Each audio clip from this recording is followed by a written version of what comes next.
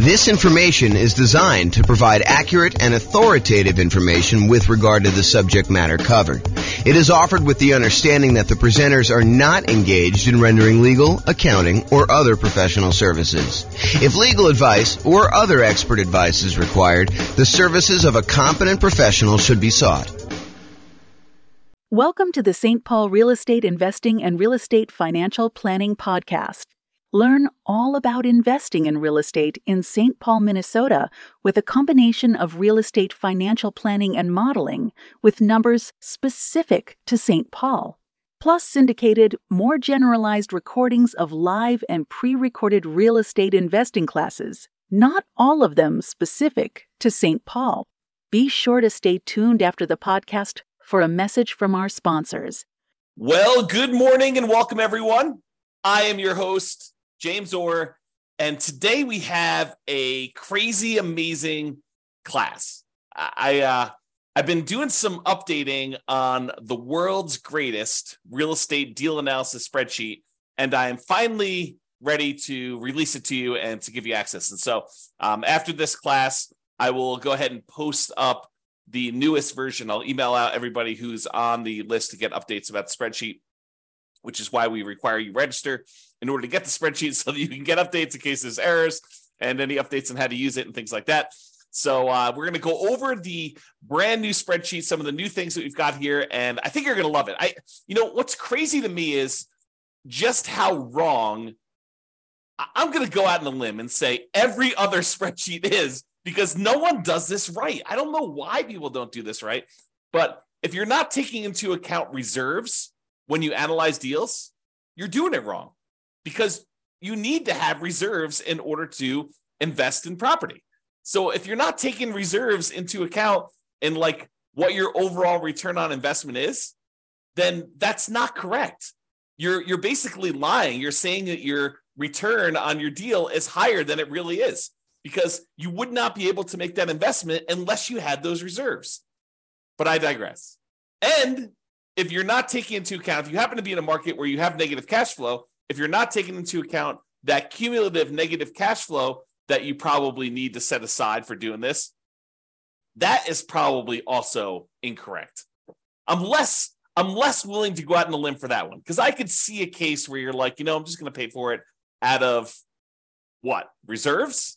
So yeah, maybe, I guess, but I don't know. I think you need to set aside your cumulative negative cash flow. It is a much more conservative investment if you do it that way. So the new spreadsheet takes that into account. Plus, what I don't also see other people doing in their spreadsheets, I don't see them actually showing you like your returns on equity, and specifically your return on your true net equity, the equity you would actually be able to pull out if you were, going to go sell that property or refinance it, or or do a 1031 exchange, which is really selling, just kind of deferring the taxes. Like all those calculations that you're doing, if you're not looking at return on equity, I mean, after the first year, what does return on investment even mean? Because does it matter that 15 years ago you bought the property with $5,000? Don't you really want to know what your return is today on the amount of equity you have in the deal, that if you were to sell it, what you need to beat if you were going to go invest in something else? And then what the cost is to access that equity? I mean, it blows my mind. And then, of course, some of the return quadrant things, breaking out the component parts of the return, your cash flow, your appreciation, your debt pay down, your cash flow from depreciation, which is your tax benefits. And then because you do need to set aside those reserves, we really should take into account the return you earn on those reserves, whether you're sticking in a savings account at 1% or you're sticking it in something else and getting, 6, 7, 8, 9%, whatever you're getting there. Okay. So brand new spreadsheet, updated. I think you're going to love it. So a couple things here. So first of all, you can come in here and just type in whatever address you're doing here. So, type in the address of the property. That will just kind of do it. It's only used for you. It's just for you to remember what you did. Another note here. Always start with a copy of your spreadsheet. Don't use the real one, because you're going to make modifications to this, and some things are going to get messed up. You're going to forget that you did an adjustment in the overrides tab, and you're going to forget that you did that. So you want to go and start with a fresh copy every time, and then go back to the original when you do that. So Or if you have a template, if you're like, hey, look, I know my taxes are always going to be, 1%. So go ahead and put 1% in there and then save that as your template. And then always go back to the template that you've modified to kind of do it. Okay. That being said, that way you don't make any mistakes. All right. So put the address in here. You're going to put the ARV. I know I'm going to do a whole series on deal analysis. So I'm not going to go and actually analyze a deal and walk you through the deal analysis. We will do a lot of classes on those. I'm going to do a class on how do you analyze 20% down, 25% down, all cash, lease option, creative financing, nomad, house hacking, BRRRR strategy. We'll do all of this type of deal analysis so that you understand how to analyze every single deal. And then, provided I can get to it, I do plan on allowing kind of a explanation for every city. So basically, any deal you have for any of the kind of modeling analysis that we've done for every city, you will be able to go and I will walk you through the deal analysis for every type of deal that we model in every city using that city's specific numbers and basically showing you the charts for the deal analysis spreadsheet. It won't actually be the spreadsheet. It'll be like my version of the spreadsheet on a website. So that is coming. Knock on wood that I have enough time to go do it, but it is coming. That's what the plan is right now. It's always been the plan. I mean, that's why we built it this way. Okay, so that being said, so you put it in the ARV. It does take into account if you're buying properties at a discount. So if you do, you bought the property for less than what the ARV is, it does adjust and show that you got this bonus return in year one from appreciation, like that. Basically, you got forced appreciation by buying the property at a discount, and then it does also show that your return on true net equity goes down after the first year because you got this massive return in year one from that bump. So I'm just going to put it back so that you can kind of see that. They put in your purchase price, whatever that's going to be. You put in seller concessions, whatever you negotiate with the seller to get them to contribute towards your closing costs, you can do that. That counts as a credit towards you. And then your down payment amount, put in 20% down or 5% down or 25% down. In this case, we'll use 25. Your closing costs, which we'll calculate here, and then show how much the closing costs actually are in dollars. So use the percentage. And then rent ready costs. This is how much money you need to put into the deal to get the deal ready to rent.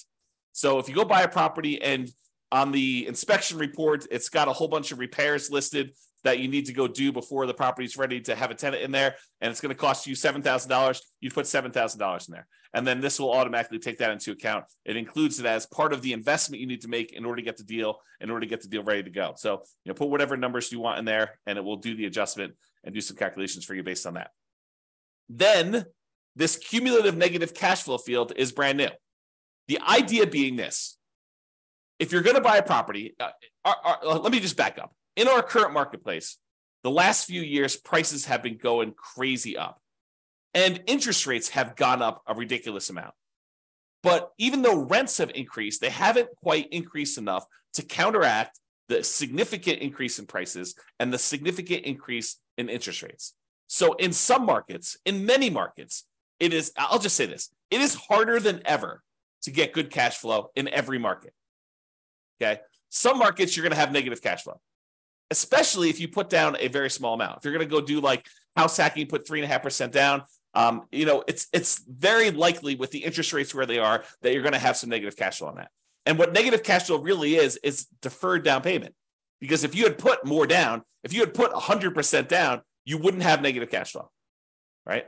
If you put 50% down, you probably wouldn't have negative cash flow. But we're choosing, after we do our analysis, we're looking at the numbers saying, look, I'm choosing to put less down. I'm choosing to put 3.5% down or 5% down or whatever down. And so you're choosing to have some negative cash flow. And if you choose to have negative cash flow, we need to take that into account in our deal analysis. And the way that we take that into account is we look at how much negative cash flow we're going to have and for how long. And so what the software does, if we're going to go to the overrides tab and just show you how this works, let me go and let me make this negative cash flow so we can see. So let's say rent on this is, $3,300 a month. Yeah, negative cash flow, it's a little bit negative there. Let's do $3,100, see what it is. All right, so now we've got negative $106 a month negative cash flow. So let's see how this works. So I'm going to go to the overrides tab. And in the overrides tab, I'm going to go find the spot for cash flow, which is right here. And it's going to show you that cash flow for the year was negative $2,238. So we show how much negative cash flow was in the first year. So in this particular property, because we analyzed the deal, it shows you that the negative cash flow was $2,238 negative. But because rents went up a little bit in year 2. We're assuming rents are slowly creeping up each year. Rents are increasing. In year 2, we're estimating negative cash flow to be only $1,524. And in year 3, because rents went up a little bit, and even though the taxes and insurance and maintenance and all that other stuff increased, it didn't increase enough because our payment is largely a large percentage of that amount. So negative cash flow in year 3 is only $790 for the year. And negative cash flow in year 4 is only negative $33 for the year. Okay. But what we do now is we take the cumulative amount. We add up. The first year was negative $2,238. The second year was $1,524. So the total amount cumulative so far, the maximum amount we had to kind of eat in negative cash flow was negative $3,762, plus another $790 in negative cash flow, put you at $4,552, plus another $33 is $4,585. But since negative cash flow is all zero from then on out, we can look at that, and we can look at this chart and see this little visual shows you like all the way to the end. You can see that there's no more negative cash flow because the property is getting better as we do that. So the maximum amount of negative cash flow we have is this $4,585. Well, if we go back to this main tab over here, whoops.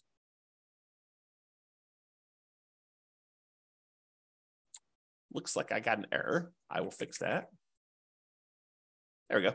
So now it shows you the maximum amount of cumulative negative cash flow that you have on the property. And so it shows you how much you need to have set aside there. So now it says, look, you need this amount down, $110,000. You need this amount in closing costs, $4,840. You need this amount in order to make the property ready to rent. And we're going to need $4,585 set aside to get us through the entire estimated amount of negative cash flow we have in the property for the duration. And that's going to count all as how much we need in order to do the deal. The total amount we had to invest, which is now $119,425. So now whenever we do a calculation for return on investment, how much we had to put into the deal, we do it based on everything: the total down payment, the closing costs, the rent ready costs in order to make the property ready to go, and any cumulative negative cash flow over that entire time that we're likely to have negative cash flow on this property. So now the calculations for return on investment are correct. Before, they were not. Okay? Now, mortgage amount does that calculation, put in your interest rates, loan term, you put in how long it is. Private mortgage insurance, in this case, we're putting 25% down, so we don't have any private mortgage insurance. But if you did, you're putting 15% down, you put that in here. At what point do we drop the PMI off? So it'll calculate it only until you get to that point for loan to value, and then it'll drop it off. How much rent you're getting on the property. Vacancy, property taxes, calculates those. Insurance, HOA, utilities, put all that in there. Maintenance on the property, setting that aside. If you're going to go calculate a different dollar amount for capital expenses, you could set that aside here. Use the capital expenses spreadsheet that we have, totally separate spreadsheet for calculating how much you need in CapEx in order to do that. How much you're paying in property management, if you're doing that at all, unless you're doing it yourself. Land value and the type of property. So land value is going to be used to calculate your depreciation. The type of property for commercial or residential, either do a C or an R, and it does the adjustment for you there. And then estimate your effective income tax rate so that we can calculate what benefit you're going to get from that depreciation. And then we'll be able to do that calculation correctly. Okay, so you do all that, and then we've got these 9 kind of key areas to look at to determine the deal. And they are in somewhat order of importance or order of timing. It's sort of a combination of order of importance and order of timing. So the first one we got up here is your monthly cash flow in the first year. So you can see, because we dropped the rent on this property in order to show the negative cash flow, we've got negative $186 a month in cash flow. So this is a property that has negative cash flow. But we're setting aside all that negative cash flow so that we don't have to stress about it. That's why it makes it more conservative. So we've got our reserves, plus we got this negative cash flow, okay? So we've got this monthly cash flow amount here, negative $186, but we're getting $227 from that depreciation benefit, the cash flow from depreciation, the tax benefits of owning that rental property. So we're getting money back either monthly or with every paycheck. We're not paying in to the tax system because we know we're going to get a certain amount of money back, or at the end of the year, we're going to get a big chunk back to offset this whole thing. Okay, you look at it either way, but really you're saving that amount of money in taxes, so you're not having to do it. So in this particular case, because you have negative $186 in cash flow, but positive $227 in cash flow from depreciation, your total true cash flow, when we add those two together, is still positive. So this particular property has a positive cash flow, a positive true cash flow, I should say, of $40 a month. So it's not technically negative when you take into account the tax benefits you're getting on the property and the regular cash flow. Now, if you had your normal cash flow and it was $3,600 and you're getting $200 a month of cash flow plus $227, it adds up both of them and shows you your total true cash flow is $428 a month. Okay, but in this case, we'll just kind of keep it back at this negative number so I can show you how this works.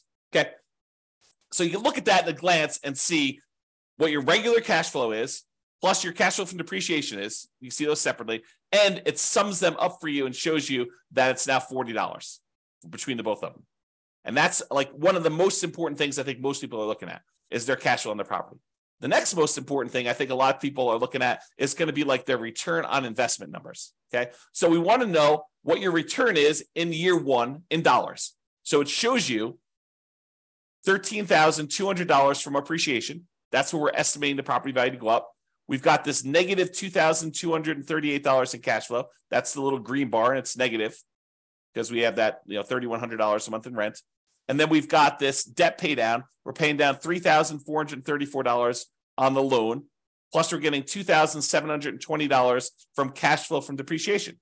So you add all of those up, and you can see that the overall return in dollars in year one from holding this investment is $17,116.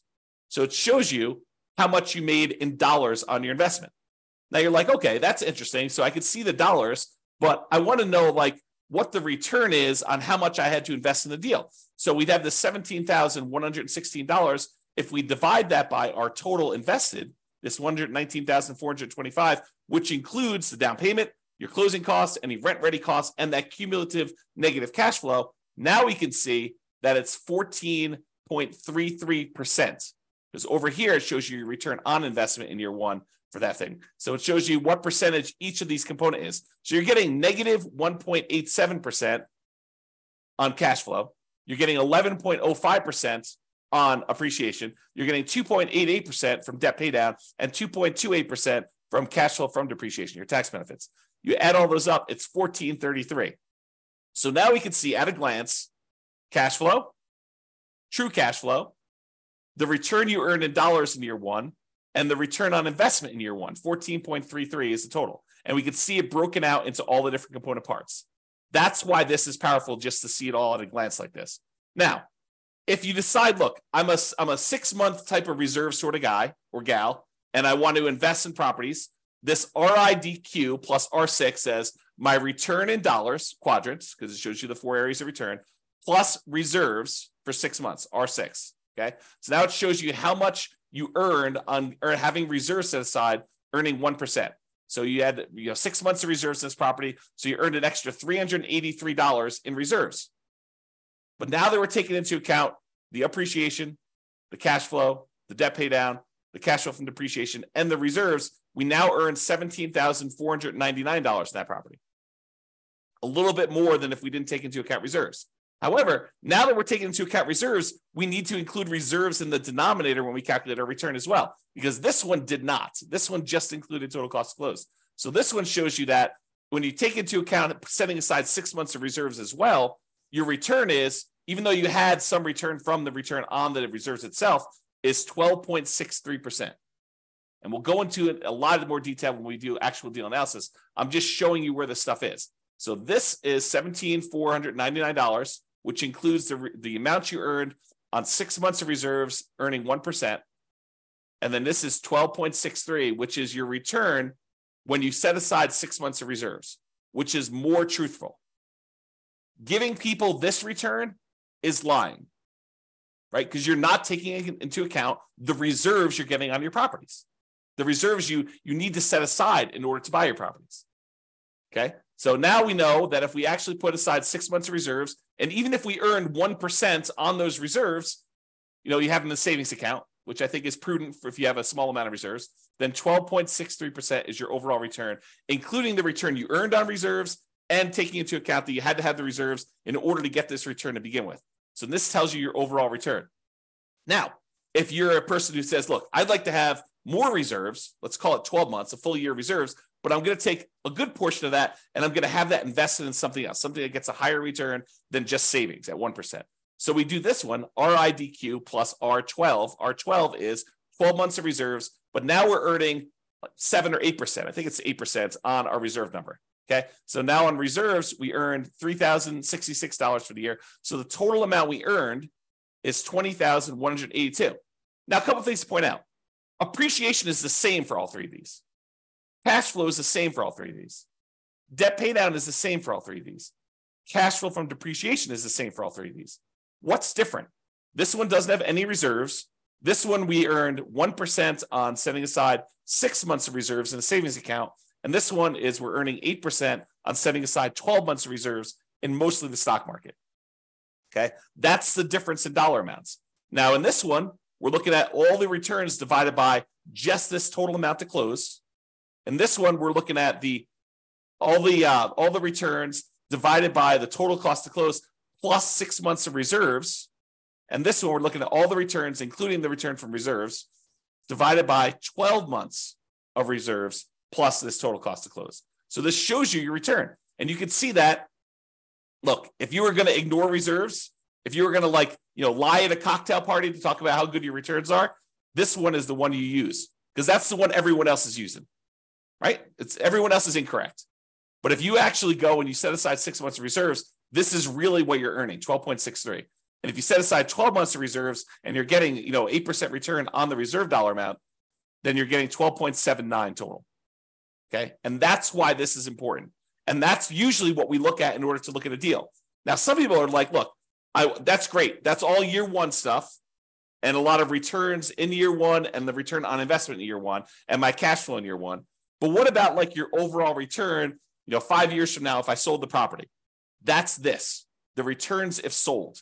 So you can look at whatever year you want in the future and you could see either what the annualized return is, or which is simple return, or the compounding annual return is, what the compounding rate of return would be on your money. Or if you're an internal rate of return person, we show you that as well. And you could see all three different lines and you could jump out and say, okay, year 10 looks like my kind of like annualized return is, 16% or so. And you can go look at the numbers if you want to. You can go look at the overrides tab and see all these. You can see the return numbers somewhere.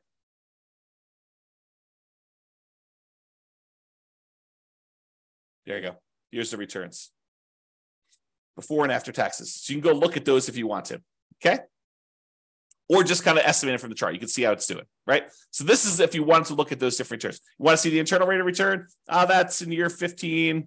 That's probably around 11%. So you got 11% annualized internal rate of return by buying this property. If you sold it and you paid all the expenses of sale, it does take into account the expenses of a sale. And you can adjust what those are in overrides. Okay, so you can adjust what your expenses of sale are and have it be. And in some cases, you may want to say, hey, look, my costs of sale are different at different periods of my life because my tax rate's different, or I'm a real estate agent, so I won't have a real estate commission here. But if I go beyond this point, I'm turning my license, and so I don't have that anymore. You can do all that because we have the ability to override in any year, almost any number. That's what's amazing about the overrides. Okay, so shows you returns if sold. Then you're like, hey, look, James, I know you're doing like the saying cash on cash return on investment. I get it, but I'm a cap rate person. I like cap rate. Okay, fine. Here's your cap rate numbers. Cap rate for the first 5 years shows you right on the homepage in the middle, right front and center. Now it shows you your cash on cash number, and then it shows you your cap rate. Cap rate is your return if you own the property free and clear, if you didn't have a mortgage on it. It shows you what your return is, your cash return, cash flow return, if you did not have a mortgage on the property. Okay. If we had whatever this is, 3,600 here, you can see the cash on cash return shows positive now. And you can see how it changes over time. Okay, put it back to 3,100 just so we can see that. All right. Now, once you get past year one, does it matter that you put $14 into the deal? No, now we're really concerned about, what is the return I'm earning on the equity I have in the deal? Because what we want to say is, look, I have this property, and what if I took the money I have in the deal and I wanted to go take that and invest somewhere else? Could I go take that money and invest somewhere else? And if so, what am I currently earning on that money that I would walk away with that I could go invest in somewhere else? That way I can compare it to what I would invest in. If I'm going to take this equity out of my deal and get 11% return, well, what am I earning on that amount of money in the deal right now? What is the return I'm earning on that money that I would walk away with? Because that's what I need to compare it to, so that if I took the money and invested in somewhere else, I could compare those appropriately. And so now what we're looking at is your return on equity.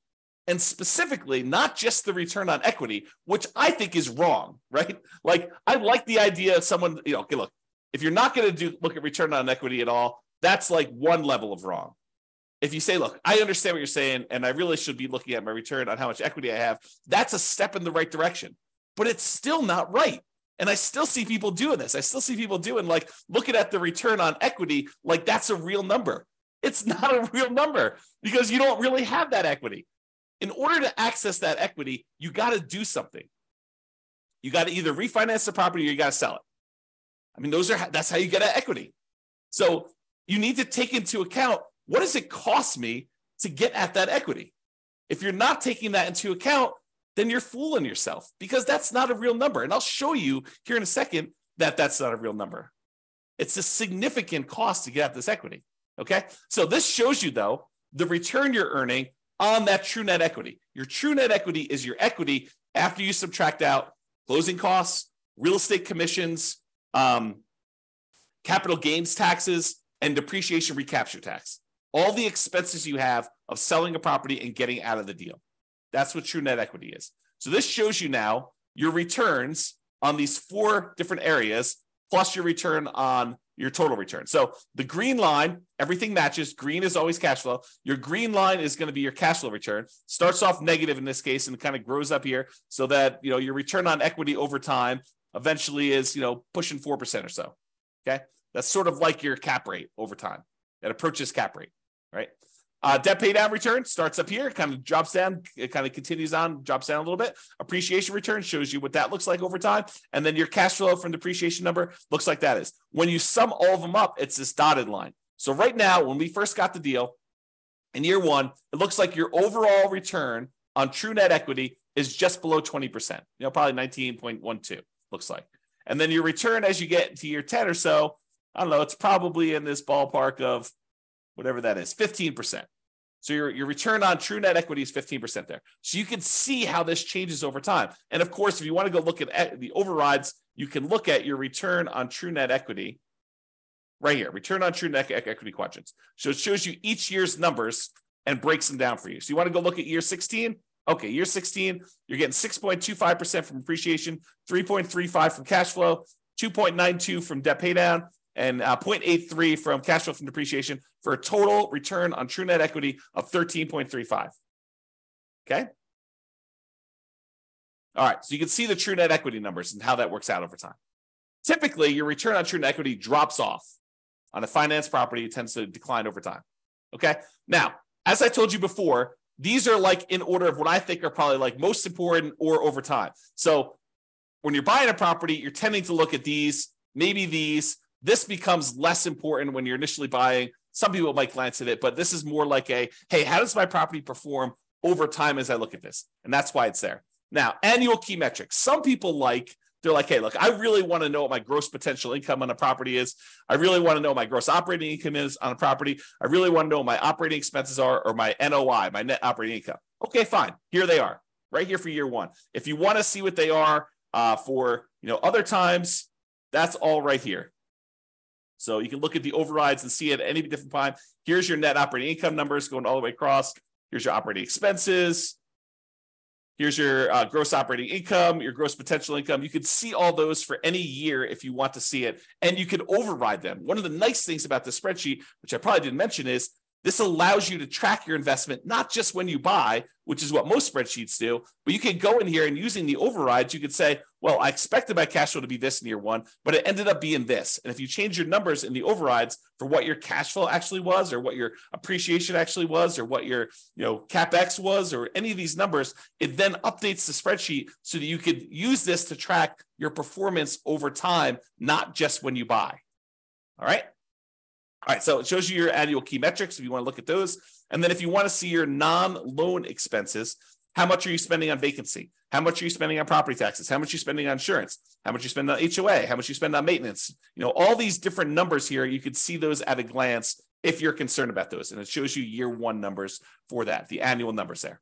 Okay. So those are sort of like, I don't know, what I would call less important metrics for most people. But if you want to see them, not only are they available on the chart, they're also available in overrides. Okay. Now, this is arguably, in my opinion, one of the most important things to look at next, yet no one has it in their spreadsheet. I don't know why. It blows my mind. But really, don't you want to know how much equity, specifically true net equity, you have in your property, or cash out refi equity you have in your property at any given time in a property? Like, you want to see that, right? And how much does it cost you to access that? Well, this is this. So the dark lines that are kind of increasing over time, that's your true net equity and your cash out refi equity. The really dark one is how much money you have in true net equity, the amount of money you would walk away with if you sold the property and you had to pay closing costs, real estate commissions, which can be zero. You can override that number. Your capital gains tax rate and your depreciation recapture rate. So you want to go in your overrides. If you're like, hey, look, what my real estate commission, we assume 6%, but you're like, hey, look, I only want to spend 3% on that. Okay, great. You put in your override and it actually does the right numbers, redoes your calculations for all those true net equity calculations. You say, look, my closing costs, you have estimated 1% here. No, my closing costs in my market are 2%. Great, adjust them. What about closing cost dollar? You're like, hey, it's not really a percentage. It's more like $5,000. Okay, put in $5,000.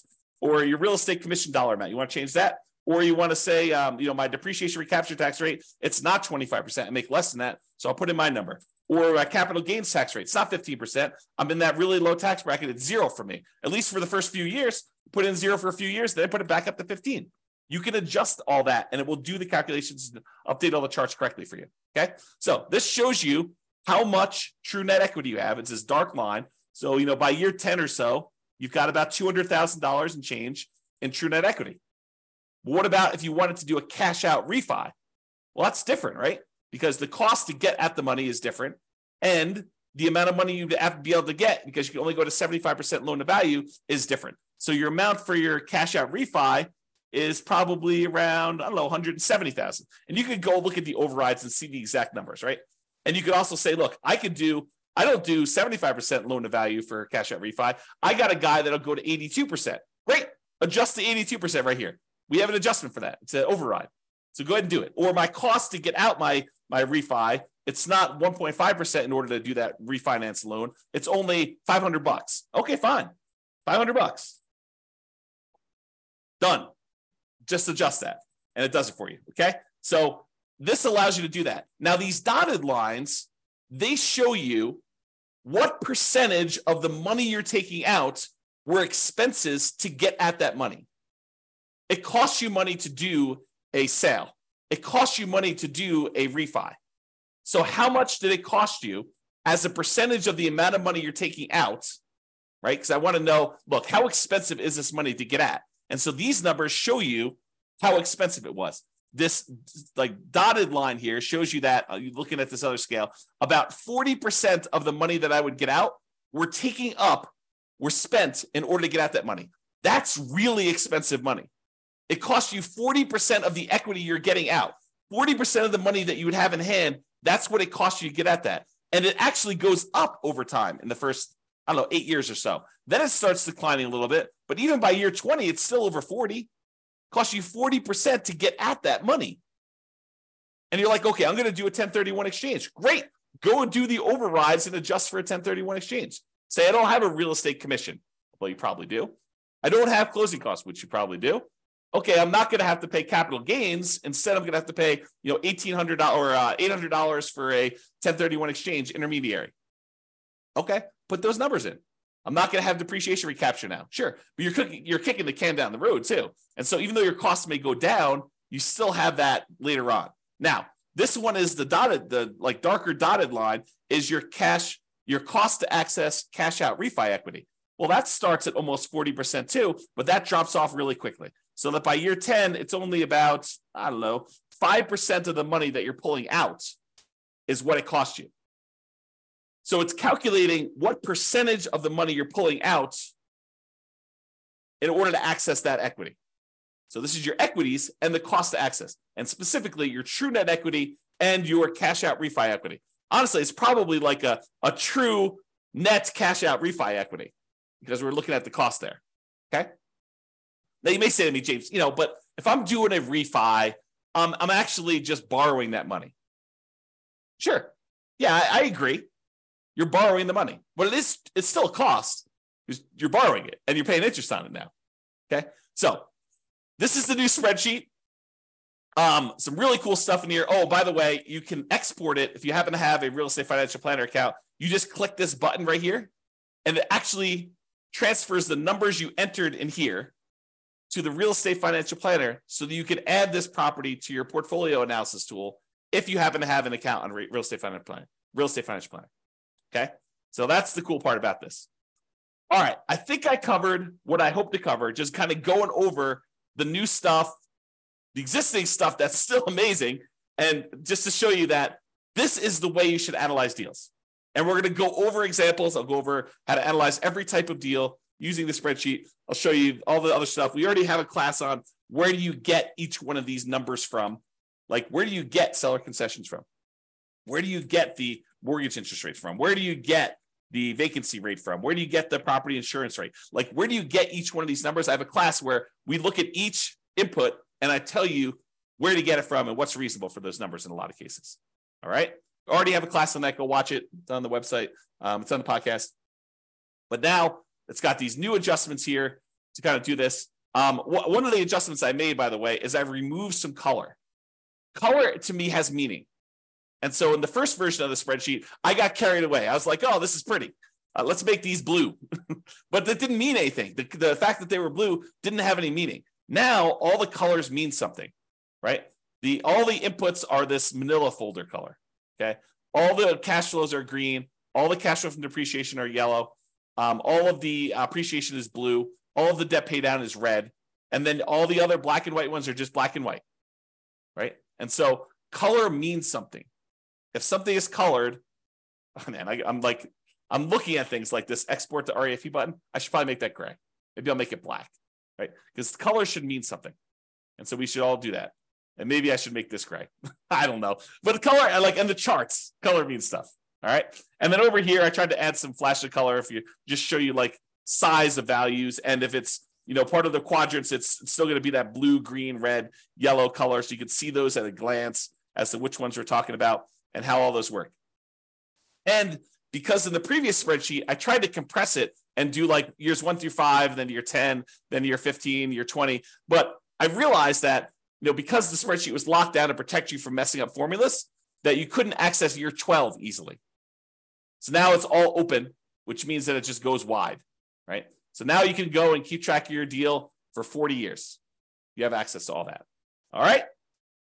That's all I got. I hope you enjoyed the new updated spreadsheet. I know I certainly do. I'm really excited to teach these classes. We're planning on doing, as of right now, subject to change, we're planning on doing one new deal analysis class per week.